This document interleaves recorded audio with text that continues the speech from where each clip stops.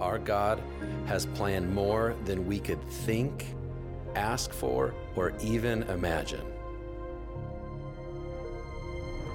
When He calls you, how will you respond?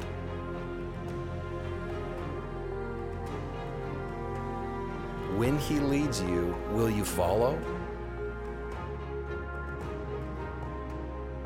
When He sends you, will you go?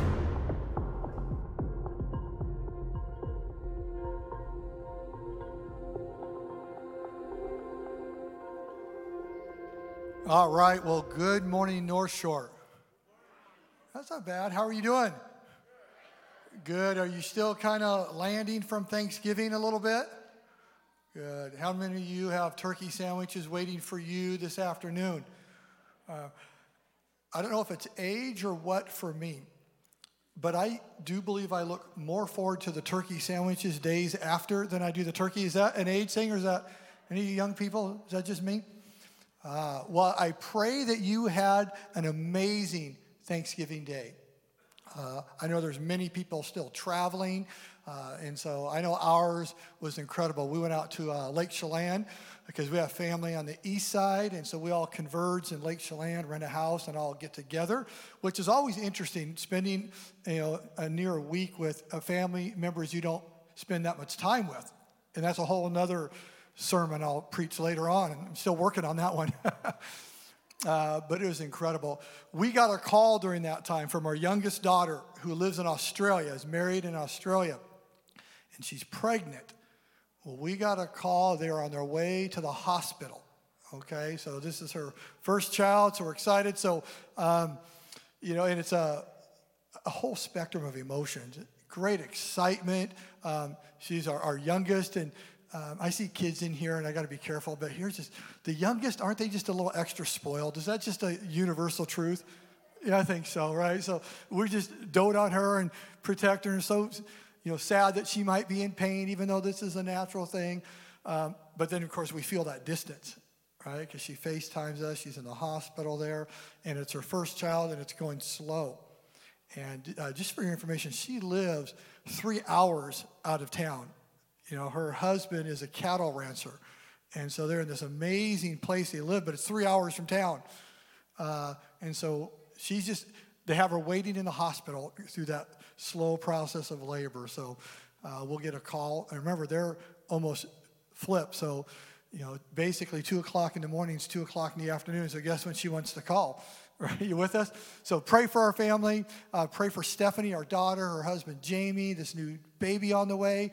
And would you give an extra prayer for my wife, Sandy? Because her mama's heart, oh, man, it's hard for me to watch that. I love her, but it's amazing. So we're waiting. We are waiting. If you need a Bible, shoot your hand up, and the ushers will get a Bible to you. We are finishing off Jonah today. We're going to be in Jonah chapter 4. So if you get a Bible, turn to Jonah 4. And just remember, we called this series Further Than You Think. And the goal, as I was reading this text months ago, God just gave me new eyes, looking at our world around us and just saying, boy, look at Jonah. God is doing something incredible here. He is calling Jonah further than he thinks. And I looked at our world and said, boy, we are being called further than we think. It is a incredible, challenging time. And I thought this book of Jonah was fitting for us during this time. Remember, Jonah was the first Jewish prophet called out of Israel to the Gentiles, to the place in Nineveh. God was calling him further than he thought. And then Jonah ran much further than we thought, right? He was going to, got in a ship when God said, go call out Nineveh. He said, no way, I'm not going there. I'm going to go the opposite direction. And went further than you think when he went to Tarshish. And God got his attention through a storm. Remember that God chased him further than he thought. Ultimately, Jonah went to the ocean. God provided a great fish for him. God's amazing grace was with him, chased him further than he would have ever thought. Restored him right back on track. And Jonah went into Nineveh, chapter 3.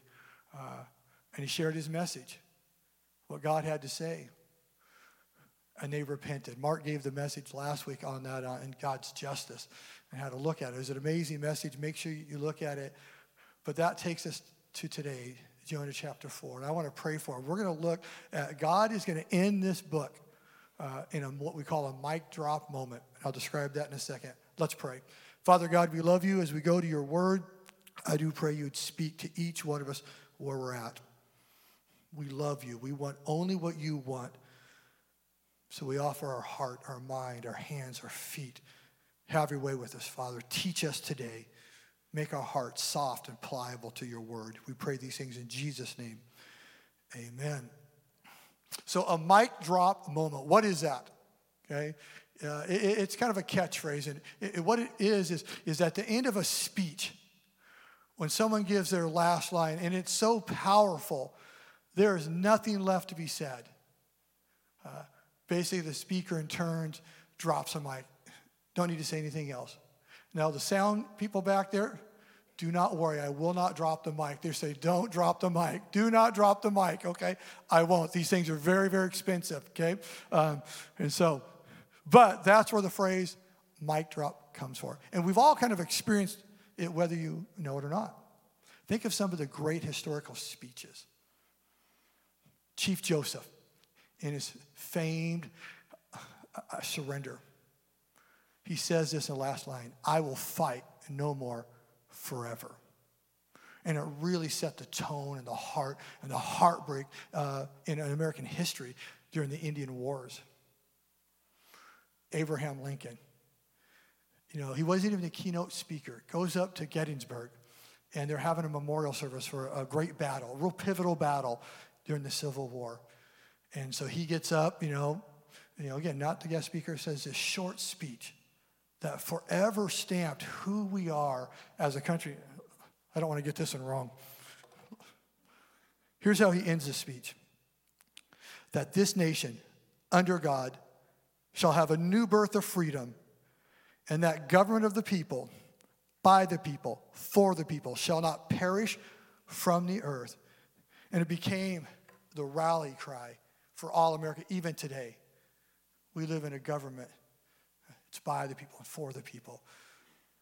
And we are steadfast. It will last forever, right? It's just Abraham Lincoln nailed it there.